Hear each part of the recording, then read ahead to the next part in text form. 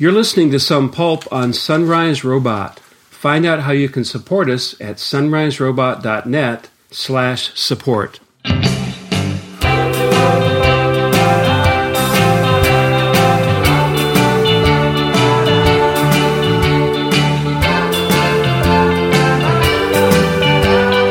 Well, welcome to episode 11. I can't believe we've done, or will have done, 11 episodes. It's amazing.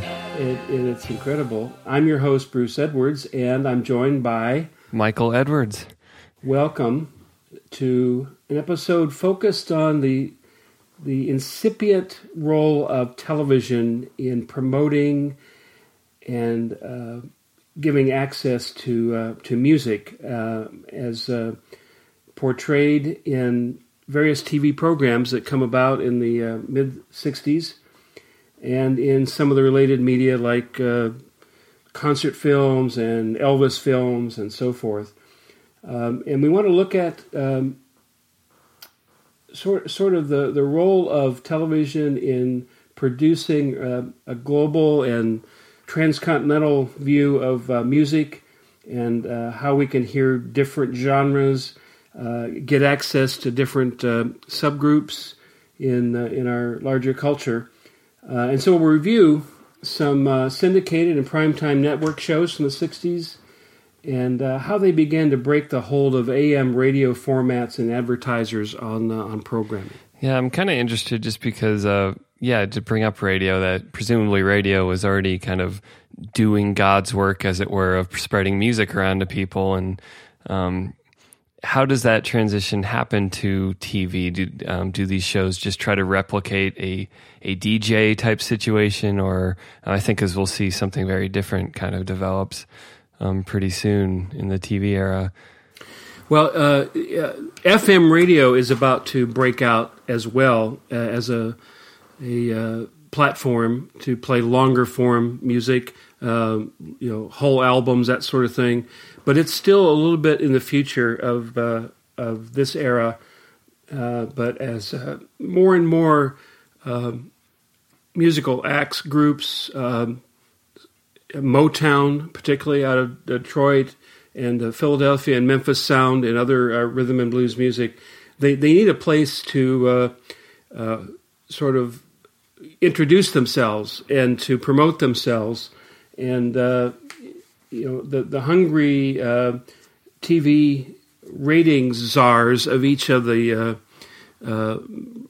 main networks, which is ABC, NBC, and CBS. Although CBS just stays with the Ed Sullivan Show as a sound stage for receiving and promoting musical groups of various sorts. But as somebody says on the Shindig video that we put in the show notes, rock groups kind of felt ill-placed between a dog act at the beginning and a puppeteer show in which a man talks to his hand. Which is so you get to contend with this juxtaposition when you may have a very serious ballad or a protest song or something, and it's like, go back to the dog, someone might be saying. Right. And of course, the Ed Sullivan Show was filled with ex-vaudeville type acts, and even the magicians' acts were sometimes zeroed in on a single card, which doesn't make for great dramatic television. But at any rate, I think it's an exciting era, and again, it's an era in which ABC reigns supreme as trying something. They're at the bottom of the network ladder, and they're always trying to defeat CBS or NBC, which are considered proto-quality networks, and ABC is the Fox or the CW of the network battles. And so you can always find something entertaining and innovative in an ABC program, even though they don't give them much time. And we'll talk about that a little bit later. But among the programs we want to talk about, besides we'll mention American Bandstand just to let people know where we're headed. So are you saying ABC was pivotable? Yeah, I'm interested to hear what it's like in the 50s and 60s mindset when these shows kind of come on the stage, and even sort of a day in the life of, like, if you're a kid or a teenager, and how do you hear new bands or new songs? How do you, is it just the radio? Is it just word of mouth? Well, I think we talked about the radio programming and how tightly it was controlled by the program manager and by the primetime sort of DJ person. There's two segments in a teenager's life in the 60s. There's the school day. School day ends 3:00, 3:30, and you got to get home in time to watch American Bandstand, which emanates live out of Philadelphia. That's late 50s, and is on the air for another 2 decades under Dick Clark's reign. Then, as you get to evening, if you're not, glued to the AM radio station that plays pop music, because most of them by 6 o'clock are either off the air or they're playing public affairs programming. There might be a sermon, there might be all sorts of things about the news of the day and so forth. So you're desperate for some kind of music that's not just big band or not what your parents are listening to, and so you're looking for something different.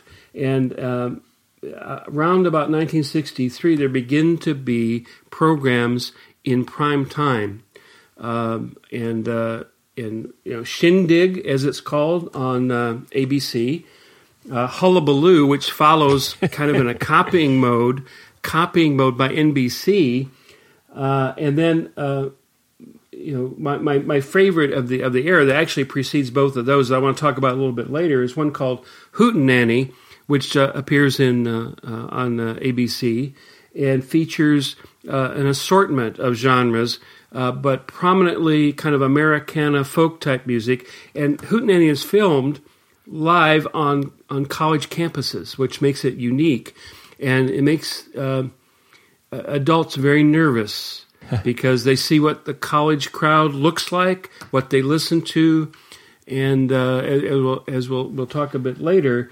Eventually, they become convinced that Hootenanny is subversive and undermining a new version of the never-ending struggle of adults that want those kids to stop finding their own way. Right, because whether or not it meets any definition of subversive, it looks subversive, and like the comic book problem that Congress was called in to deal with in the early 50s. The producers and mostly the advertisers of these programs get nervous about what it appears to be endorsement of the kind of music, the kind of dancing. That's another big part of this, because they're whether they're on Hootenanny or American Bandstand, but especially in some of the growing syndicated shows that come out of the mid-'60s, there doesn't seem to be an adult in charge. There's no chaperone. There may be a DJ, there may be an over-the-air announcer, but it looks like a wild scene of runaway teenagers just doing whatever they want. So, but if you're going to call your show Hullabaloo, I think there should be some amok being run. Well, they get their chance, and when we talk about Hullabaloo, I'll talk about how derivative it begins to be compared to Shindig, which is kind of the original American ABC show, which is itself derivative of what's going on in Britain and Europe at the time, and in fact, all of the early British invasion groups that end up appearing on Shindig actually get filmed in Britain, and then that is not live, obviously, and it is a segment of one or more of these shows, because that's where the innovation of the Brit and European market beats us to the punch. 3:30, you're watching American Bandstand. It goes on to 4:30. You got supper, and then your listen to the radio, it's not satisfying because any of the more fresh and modern rock and roll or rhythm and blues is not going to be broadcast after 7 o'clock. So we're into the public affairs things. So it's an innovation when some of these shows start coming on at Eastern time at 8 o'clock, 9 o'clock. In the case of Hullabaloo, it's on at 10 o'clock. So I can't get past the names of these shows. Like I feel like where there's some other shows we never get to hear about, like Brouhaha and Ruckus and Hubbub and Clamor and Furor, and like who named these shows? Hullabaloo, Shindig, Hootenanny. Yeah, well, it often is an enterprising DJ. In the case of Shindig, it's the popular mid-'60s DJ, and I can't remember the callers of his radio station, but Johnny O'Neill, he's very, very popular, and pitches this show. And, the Los Angeles area becomes a kind of referendum on popular culture and what's available for TV consumption and so forth. And so, New York has been the center of that, but starting because of things like Steve Allen's show and so forth that we've talked about previously. Here's a place where you can pitch ideas to the corporate executives now located mainly on the West Coast, because that's where a lot of their program is coming from. ABC again is the network that has Maverick, which is this great postmodern Western.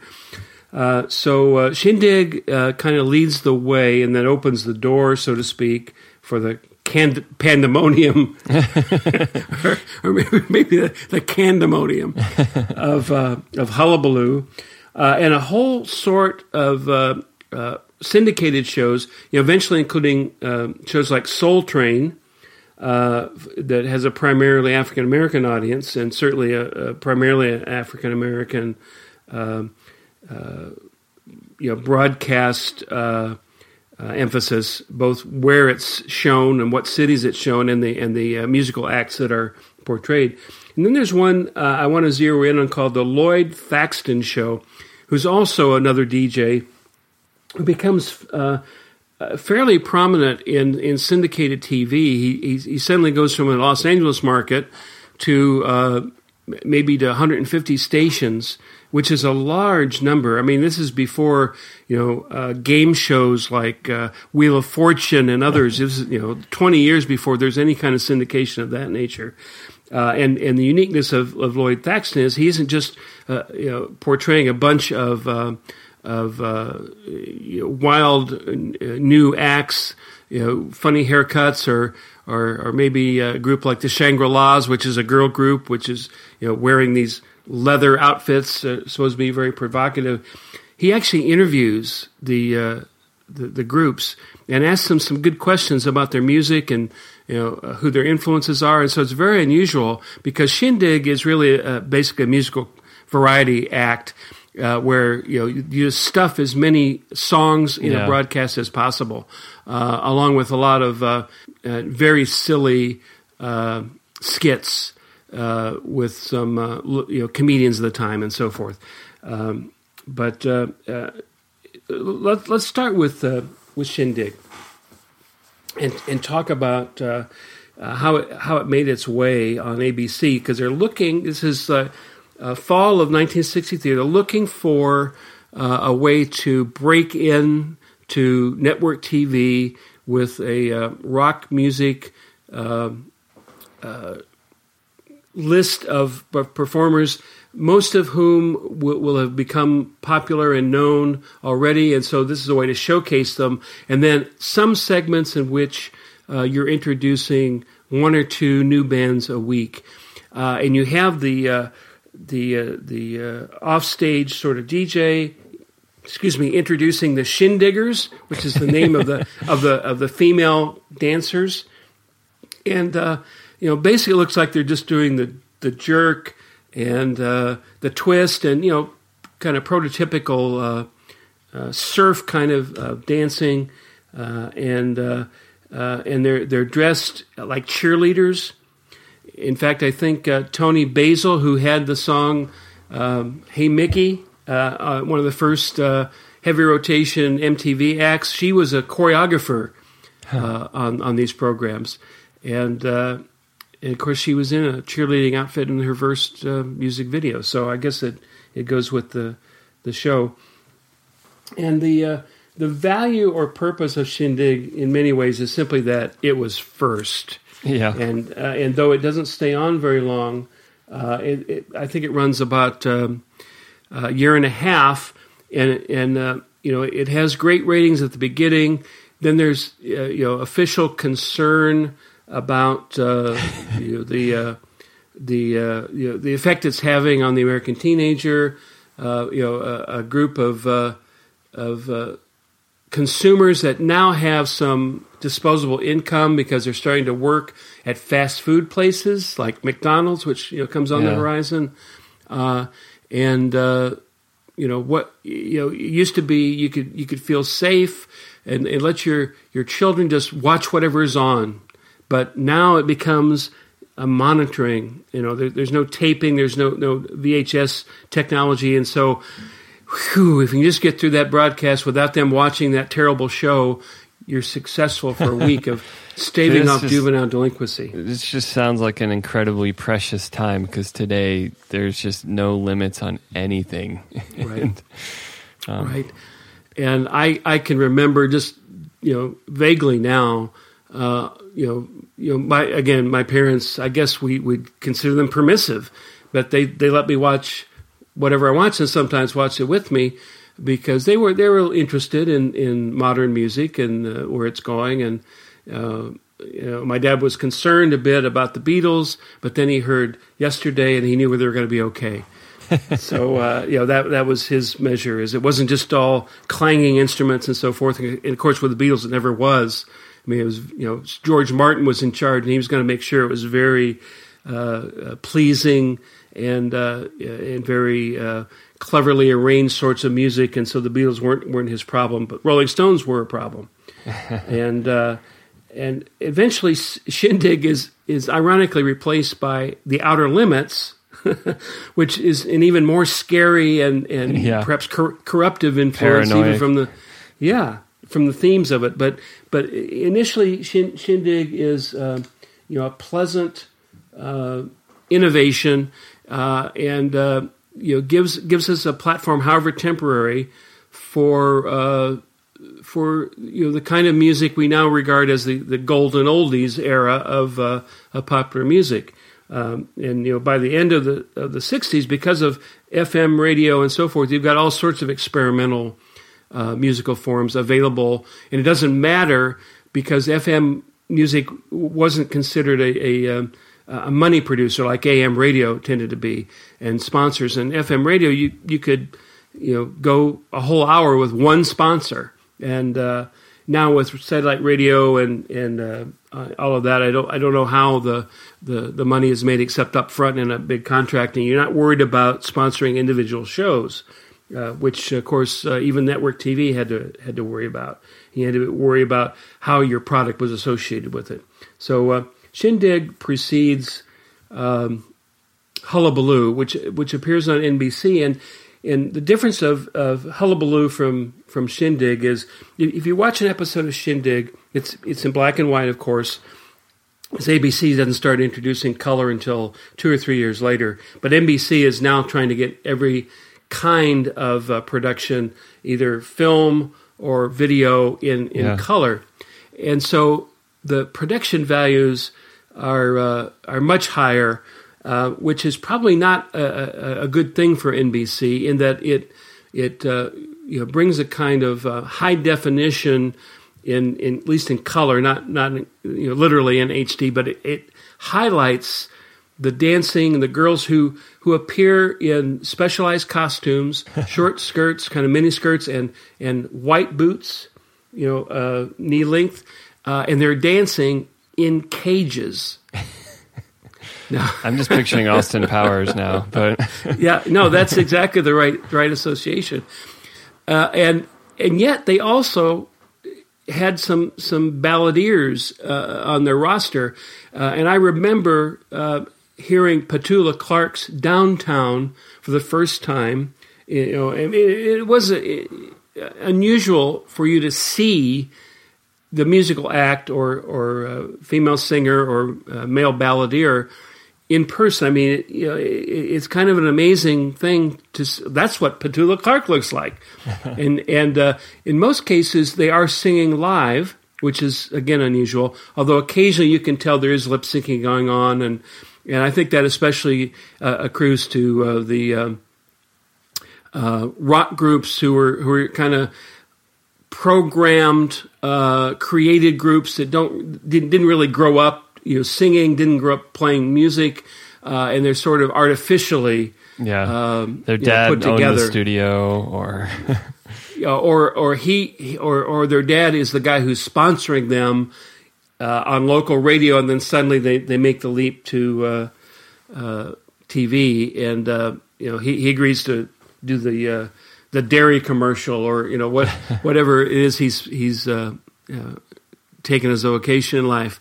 So seeing Petula Clark in Downtown, but with the Hullabaloo Dancers, it doesn't. I mean, it is a song you could dance to, but it's more of a ballad, and so their herky jerky motions, their provocative motions, don't go with every act and every artist that is going to perform for them. So that grew a bit tiresome, and Hullabaloo doesn't last very long itself. Another 2 years after that, but it has broken open the possibility that you can not just have Nat King Cole on. He's a safe act, wonderful singer, and you can have a country artist get his own show, like Jimmy Dean, who's, of course, nowadays known more for his sausage, but he was a singer, country singer, and comic performer, and he got an hour show. And so it opens up the possibility that a single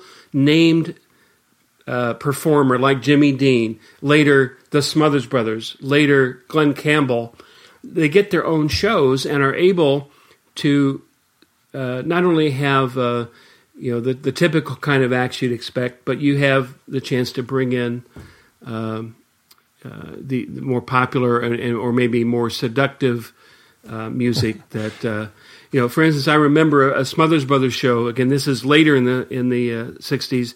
Simon and Garfunkel perform, and they're not singing "Bridge Over Troubled Waters." They're singing some protest type songs that they're known for, and edgy songs like the ones they perform for Mrs. Robinson in The Graduate and so forth.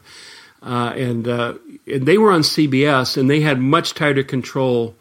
CBS did on what they would show and what they would allow, and there was constant censoring issues there. But so I do have a question just about that.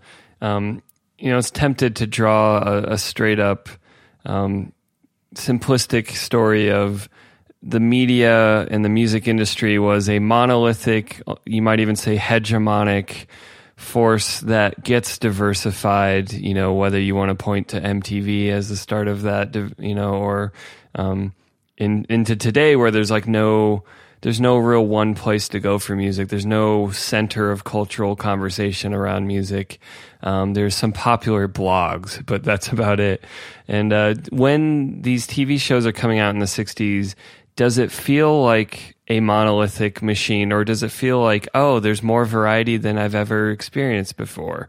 Even if, you might observe the facts and go, oh, they're manufacturing stars, they're censoring, they're controlling. To the 60s youth, does it feel like, whoa, there's a lot of interesting stuff going on? I think there's a little bit of both. There's this, I think, I can't exactly represent the teenage mind in the mid-60s. You must speak for all. But, I thought it was exciting. I thought it was daring to watch these shows and to hear music I wouldn't hear on WAKR, which is our local top 40 station in Akron. And then I began to realize that even the radical groups I was being shown were still a bit manufactured. Their they homogenized them a little bit than they would if I ever had seen them perform live in a club. Yeah. Although there weren't a lot of clubs, I think, that would qualify. You have nightclubs where band music, instrumental type music, and other are performed just like on the TV shows that you see. Are you saying there wasn't a Howard's Club hell? Yeah, there's not a. Is that what the H stood for? Yep. I didn't know. On the other hand, groups like The Who, certainly more like the Rolling Stones, who are kind of prefabricated in one way, but they use their appearances to undermine that sense of predictability. And so Mick Jagger, may say, "No, I won't point to my crotch on this," but he does, or he will. And The Who were famous, at least in my circles, for being a band that are always going to speak truth to power. Although I don't think we had that phrase, but I mean, when Tommy comes out, when Who's Next, which has the famous ballad, "I Won't Get Fooled Again," all those kinds of things, they're not made for TV events. And so a safer group, obviously, to have, if you're going to have a group, is the Beach Boys, because they're not going to defame America. They're going to speak in Brian Wilson's tone of voice, which is peaceful. It's about learning to grow up. It's about learning to fit in.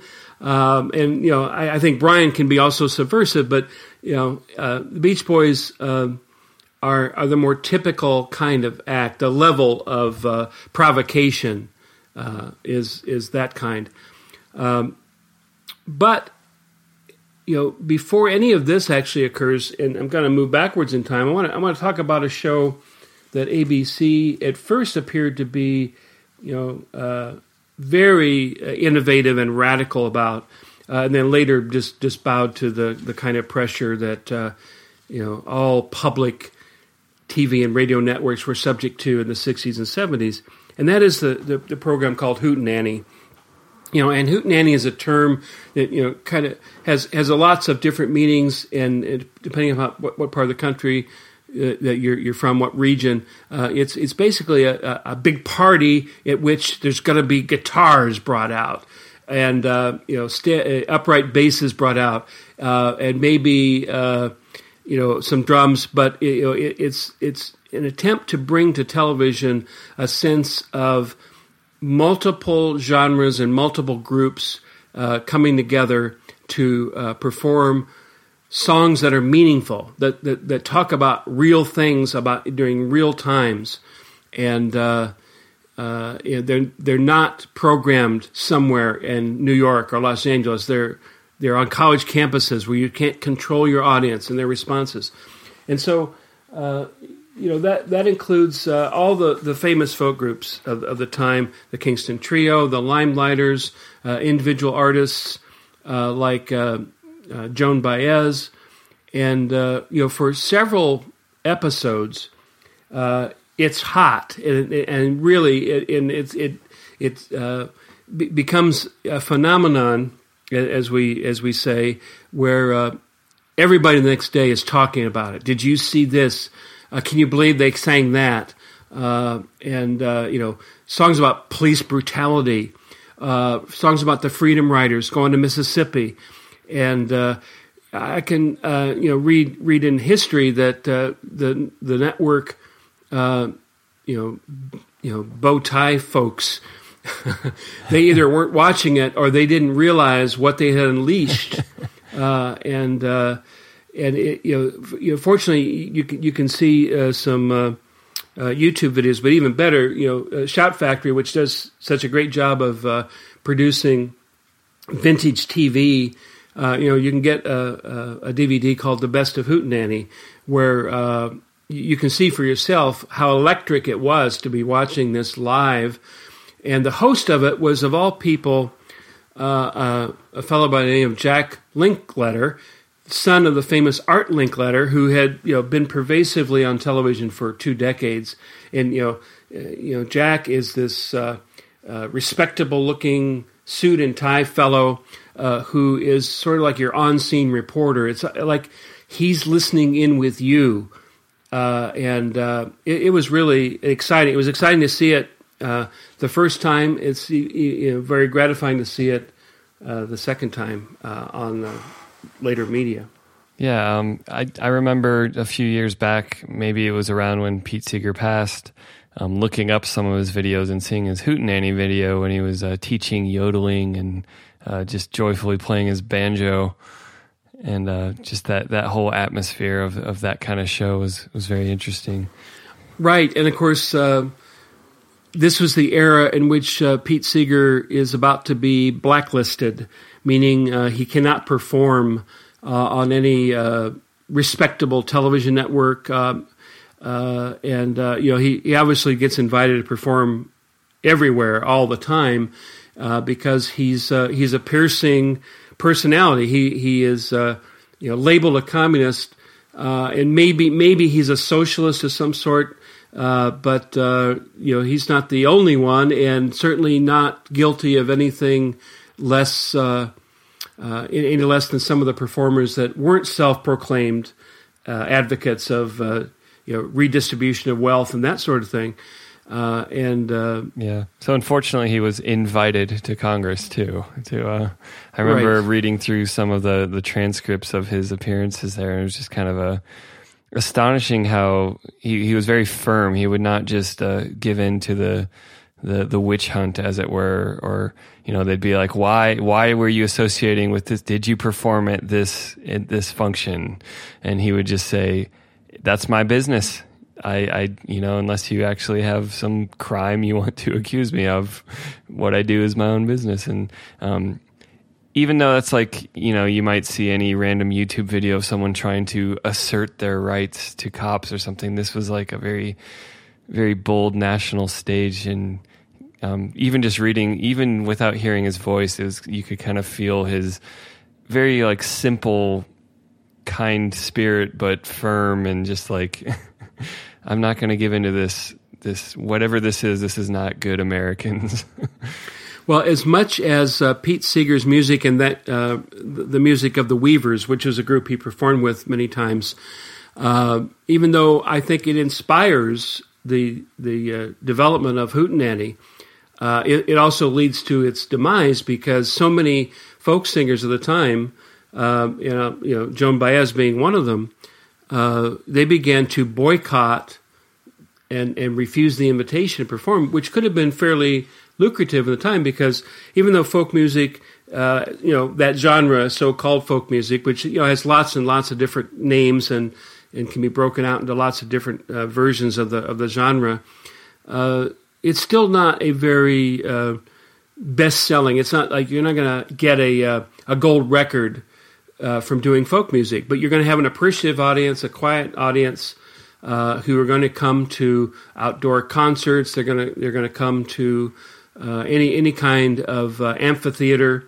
And my Aunt Barbara, my dear Aunt Barbara, I credit with making me aware of these groups. Like I'd never heard of Bob Dylan. Bob Dylan wouldn't have been played on AM radio at any point in the early '60s. And the point being, songs like "Where Are All the Flowers Gone," which is an anti-war song, and songs about John Henry, which is a freedom riders song about the fight for civil rights in the Deep South, but certainly it's a global affair.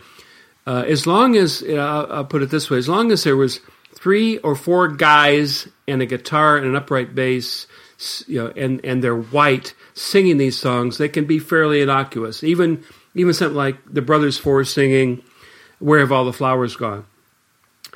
But it becomes personalized and reified on Hootenanny because there are no dancers to distract you. There may be some shots of the crowd, but it's just that piercing, poignant, harmony, really electrifying the audience who don't associate Where All the Flowers Gone to World War II or the Civil War.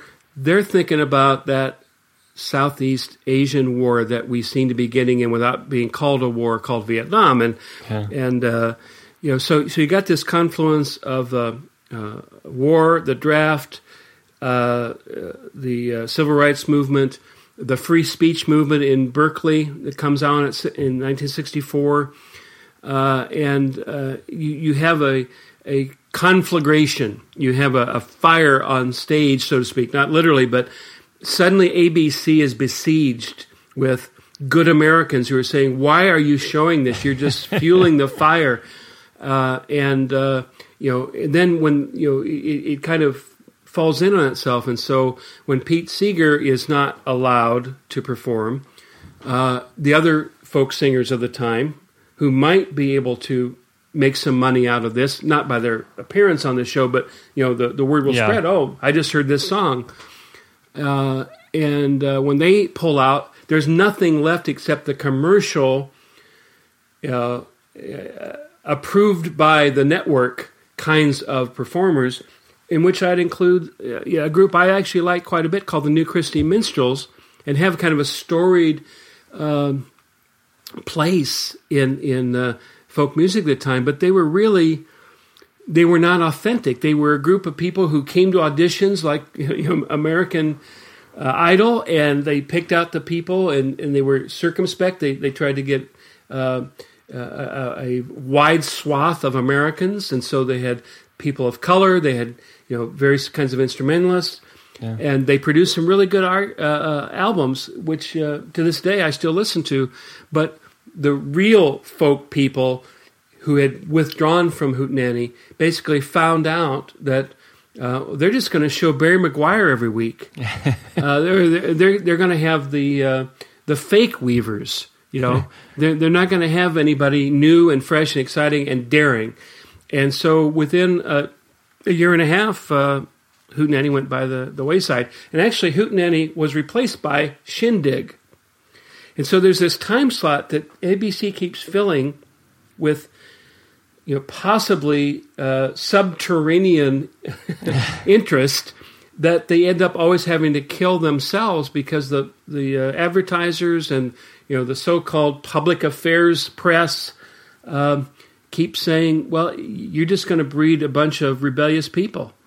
And of course, in a good sense, they probably were, because it was those songs that gave people a conscience that they didn't know they could have. Yeah.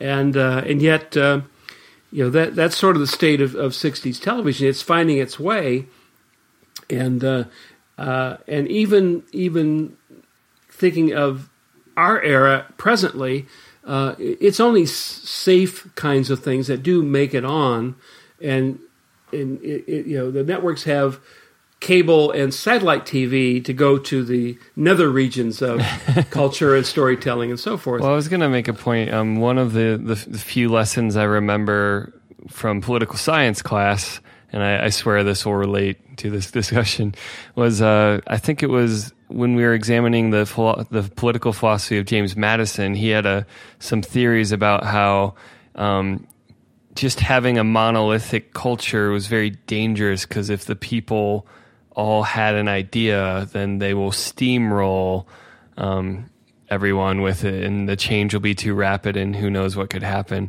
And so, the political philosophy was you need people to identify themselves in so many different ways that they never feel like a unified whole. There's, well, I'm from here, and I was born this time, and I like cherries, I don't know, whatever. But and I feel like that's how I would describe like mass media today. Is there's not a lot of like full culture spanning things, not the way it seems like there was in the 20th century, where something could capture the national attention. I mean, unless you want to say the Kardashians or something does that now, or The Bachelorette, or I don't know. I'm just naming trashy TV, but and is there some of that sense of like, with the fall of these major network TV shows, and you get into MTV, and then you get into Napster, and you get into in our era now, where every single niche and corner is catered to. You can go find your subculture and never stick your head out and just be absorbed by it. And I don't know if I have a question, but do we find our way back? Is there a way to have? I mean, we're not going to make this an Apple or Spotify podcast, but some of these companies seem to be trying to set up a new cultural center for music. But is that a thing that can happen anymore? Yeah, I think it's very atomistic, and in some ways that's a good thing. That there's so many different venues and so many different places for artists to plant their music and let it find an audience if there is. But it also means that there's no capitalistic way to drive people to one venue or another, and even to identify what the product is that people are trying to buy. And I just noticed in my local, meaning Anchorage, Barnes & Noble, that they've wiped out an entire shelf unit of CDs so they could put vinyl back in, which is kind of amazing to me. But I think there's something about the limitations of the medium, and I don't mean sound quality. I mean the fact that you've got to sit there and listen to 6 songs on one side and then flip it over and listen to 6 more on the other. Funneled attention. Yeah, and I think that's... it's another way of curating the market so that I'm disappointed because I couldn't buy at that time a vinyl version of No Peer Pressure by Brian Wilson. It seemed retrograde to have to buy a CD version of it, and of course I didn't have to do that. I could have just downloaded some MP3s or some other innovative format, but. And I don't like really just having the CD because it seems limiting, and it can get scratched and so on and so forth. But what does it do? It makes it more precious if I have the album in vinyl format because it means it can get scratched, and so I want to have very careful attention paid. And so I know that I would listen to each cut slightly differently, and I would pay attention to the fact that these cuts have been put in a certain order on purpose. Yeah. Which is not something I could have said, 3 hours ago, maybe, just thinking about, I can listen to this format in any order I want. And these points you're making aren't lost on, I think these are broader cultural points because, one of the, Apple spent 10 minutes in their recent keynote explaining how they have humans curating parts of their new streaming service, and there's kind of this reach to try to regain some imposed limitations on things so that you have an experience that's not just random. But I don't know, I don't know where we go from now. Just to put some of this in perspective, I read some numbers that the entire music industry's revenue is equivalent to just the profits Apple makes in 3 months. So an annual year of just not counting profits, but their whole revenue of the entire music industry is 1/4 of just after they've done their accounting, what Apple pulls in. And so the question becomes, is the music industry really just a feature of technology now? It's no longer its own cultural force, or I don't know. I mean, people are listening to more music than ever. Humans aren't slowing down in their consumption of music, but it's clearly so very different. And it even just as a cultural force, it's subservient to technology in a way I don't think was ever really true before. Well, I'm thinking about one of the other Sunrise Robot podcasts, Bits and Pieces, and then the Pseudo Show, which recently generated a lot of thought in my head about just the idea of exhaustion. Yeah. and some artists who exhibit exhaustion as a kind of feature or a theme of their outreach to listeners, and it just reminded me that how use the word funnel, but Blinders I had on in 1965, and then it was an innovation to see the artist I thought I would never see, except for the album cover, and seeing Petula Clark perform downtown both thrilled me, and it was also disappointing. Yeah, never meet your heroes. Yeah. And so this is what a British pop star, and I had no idea at the time that she was also a French pop star. She could sing in either language with aplomb, and the diversifying even of their personalities as artists was now unfolding before me, instead of that's the guy who sang that song on that 45 on that label that I have stacked in my garage right now.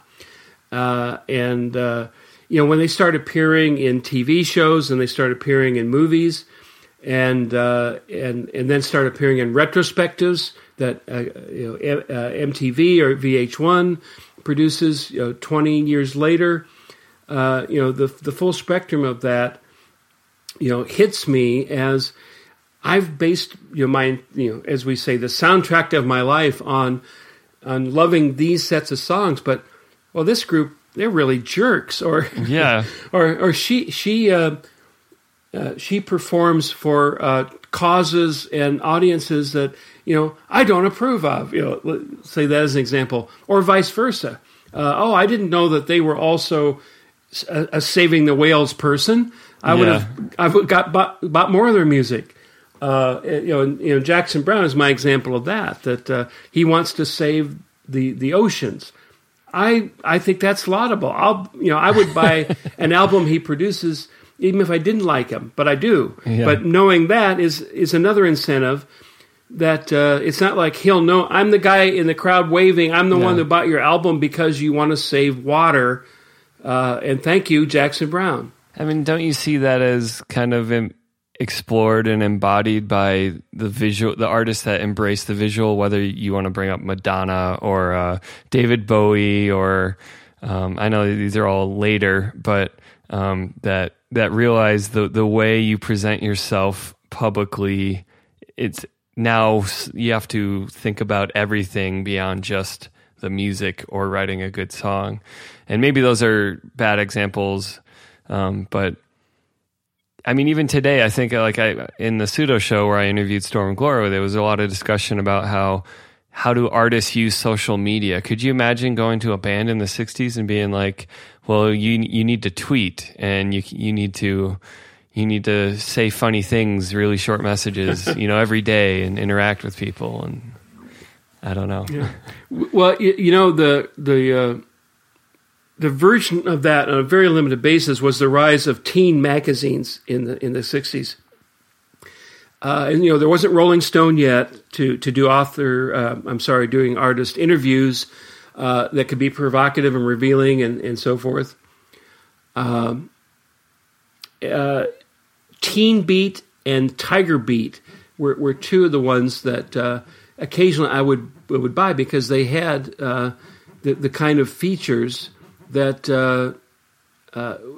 gave you some sort of view into the lives of these people. But then I found out later these are all written by the publicist, and we didn't get a single thing directly from the artist, because these had to be carefully screened and edited so that they wouldn't be offensive. So it's even more manufactured stuff. Yeah. So it's it's a whole world of. So maybe Derrida was right. Everything is just performance.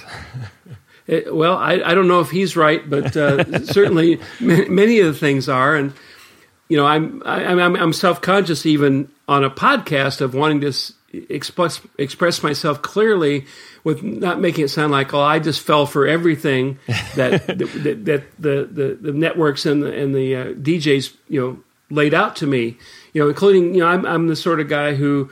When he was 12 or 13, was calling into those programs, trying to get my favorite song up to number one, so they would play it again at 8 o'clock. Yeah. And, how silly that seems now. Like, I can play it at 8 o'clock. I can play it anytime I want. I can play it 24 hours a day. I can play it for my friends. I can ship it off as a tweet or a. But it's like you have unlimited candy now, and you don't like candy anymore. It's just. Yeah. It's not an achievement. But I mean, to me, forever one of the effects of these TV shows we've been talking about is we can no longer pretend that the artists and the music that we've loved and craved, and even that we don't even know exists yet, they're no longer a mystery, and they're no longer just the province of the producers, the programmers, the Beach Boys kind of proved that you could go in your garage and come up with a hit single, and there's just no way to keep it secret anymore if you don't want to keep. I mean, performers obviously don't want to stay in their garages all their lives any more than computer makers do. But I don't think we knew that. I don't think the public at large knew that until these shows started breaking out. And, they may not have been on a long time, but they have a legendary influence, I think, on everything about the music industry. And, there's, as we say, there's no genie in the bottle except for the TV show I Dreamed of Jeannie, where she does get in and out of the bottle all the time. It seems like we ought to mention the Monkees. Yeah. Who are the first group of this era who are, a product of auditions and a show that's planned and scripted just to surround their crazy antics around an eventual single that's going to appear toward the end of a half-hour episode. And even knowing that, people still watched it. And even though, as is often the case in these times, only one of the four actually played their own instruments before this television show. And Mickey Dolenz, who turned out to be a pretty good drummer, but he had not been any kind of performing drummer before his appearance on the Monkees. And Davy Jones was an English kind of pop star, but he didn't play any instruments. And so every time you see the Monkees, he's always playing the tambourine. Yeah. And then it was disconcerting in a sense, but since I couldn't play any instruments, I identified with them. I thought, hey, maybe there's room for me in the music industry, even though I can't play anything. And in fact, it turned out there's not. Well, I mean, you have that hammered dulcimer, and I'm still waiting for your album. Right. Well, I took drum and trumpet in school, and neither of them led anywhere, except to the trash can. So, have you ever seen any episodes of the Monkees? I just before we recorded, I watched some of their performances, the Last Train to Clarksville, and forget which other song I looked up, but I definitely noticed the prominent tambourine performance in the videos. Yeah. But no, I didn't see anything outside of just the song performances. Yeah, I mean, I think that, in music history, they have there's a benign place for them, and even some appreciation for them, because you begin to factor in the awkwardness of the situation of wanting to produce good music. And, if they had a Neil Diamond song they could sing, like Daydream Believer, or, I'm sorry, that's not him, that's Jon Stewart, who wrote that, but Thank the Lord for the Nighttime, did they do that one? One of the Neil Diamond songs, I'm sure, I'm a Believer, there it is. It had some religious connotation. But most of the time they're pretty forgettable in terms of their production. The only way other TV shows of this era were used to produce hit singles or viable performers were embedded in certain special episodes. So, the Ozzie and Harriet show had Ricky Nelson, who was a very popular teen idol, and every one of the episodes of that show, which was kind of an Leave It to Beaver sort of show, but there always was a way to get Ricky and his band to perform, and it was ironic and iconic that he would be appearing, and so many people would tune in to the last 10 minutes of the show just to see his next song. The Mickey Mouse Club had performers who became very famous later, Annette Funicello, and let's see who else were important musical figures. Frankie Avalon, some of those characters, either through Beach movies or the Mickey Mouse Club, or they were embedded in a show that wasn't about music at all, like 77 Sunset Strip featured Ed Kooky Burns. Kooky Lend Me Your Comb was one of his hit songs. It was kind of a talk song. And on Donna Reed's show, you had Paul Peterson, who did a few teen ballads which were popular and sold singles, and Shelley Fabre. She was his sister on the show, and she had the famous one-hit wonder Johnny Angel. But you say, well, those are kind of contrived. I think they were no more contrived than the episodes that had on the Monkees and some of the forgettable comedy shows of the era, also on ABC, that featured a group that had nothing to do with the comedy angle of the show, but they just were guest stars on the show. Yeah. So it's an era of experimentation.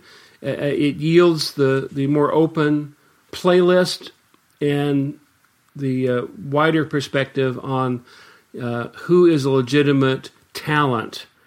Because you could have talked to anybody in 1962 and they would have said, rock and roll, there's no stars, there's just noise. That was like a typical thing. So if you were to make recommendations or what is even possible for people who might want to dig through this era and watch the best of it or the most notable things. I mean, I know YouTube's a great source, but it seems like we've lost some of these things to the sands of time a little bit. Would you say Hootenanny's what we should go look at? Or Well, certainly Hootenanny, and because it's, although, interestingly enough, try as they may, ABC tried to erase the tapes of Hootenanny at a certain point. I didn't know it was because they thought they were going to be called before a congressional committee and didn't want the evidence to be out there.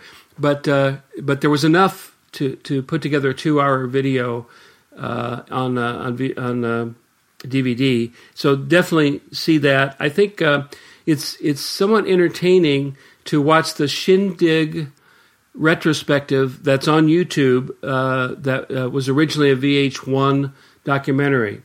And as many of the artists who are still alive, because that's almost it's more than 50 years ago now. It's interesting, and you can find episodes of American Bandstand and another program ABC developed to be a rival or an additional. Not a rival as much as a complimentary show to American Bandstand. It came on at 4:30 in the afternoon called Where the Action Is. And a featured performer was Freddie Cannon. And also a host of Paul Revere and the Raiders, who both of these artists were considered like, double A to somebody else's major league talent. And so this gave them some visibility. And, Paul Revere and the Raiders had lots of hit albums later in the 60s. But when this program was on, they were like the stock, rock group that were on every episode because it was on 5 days a week. Those are all available on YouTube.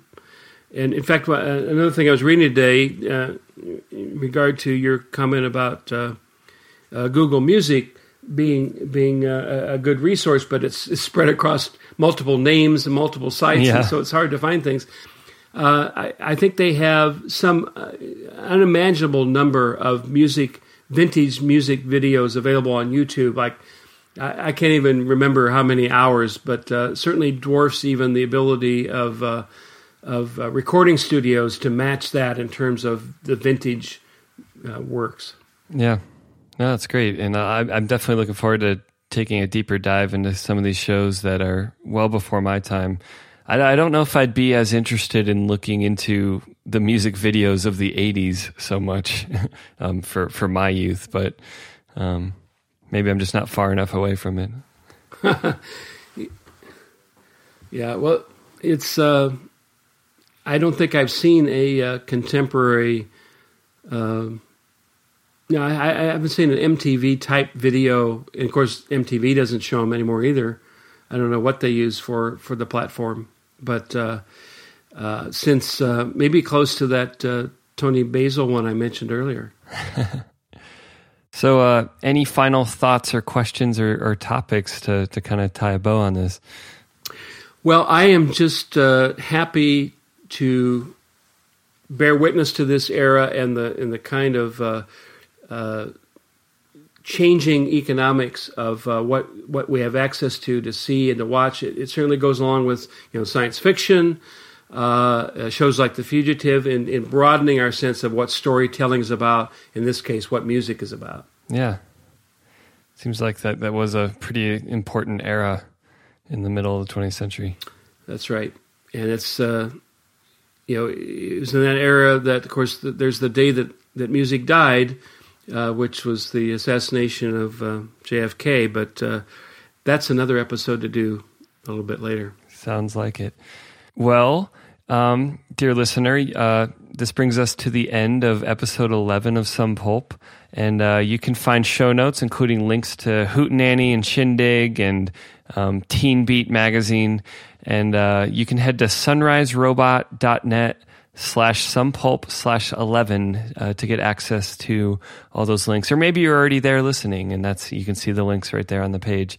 We love feedback and interaction, so if you want to tweet with us, Bruce, you're at Bruce BGSU is your your name is Some Pulp, but you're I'm at Bruce BGSU. What am I at? Yeah. BruceBGSU@gmail.com. Or even just on Twitter, you can go to twitter.com/BruceBGSU. And if you're on Twitter, you can ask questions or interact. I'm at Medwards Music on Twitter, and we love comments and questions and follow up and all that. If you're a listener through the web, one cool thing you can do is subscribe to this show, and you'll never miss a new episode. If you have a podcast app on your iPhone, or if you download an app for Android, Pocket Cast is a great one. You can actually click the RSS button on our website and subscribe, and that'll get you new episodes automatically. Your phone will just magically pull them down when there's new episodes. You don't even have to think about it. And it's a great way to stay up to date on our topics and our shows. If you'd like to support the show beyond listening, you can head to the Sunrise Robot Patreon. So if you go to patreon.com/sunriserobot, anything donated just goes a long way, and thank you so much. And with that, we'll see you in a couple weeks.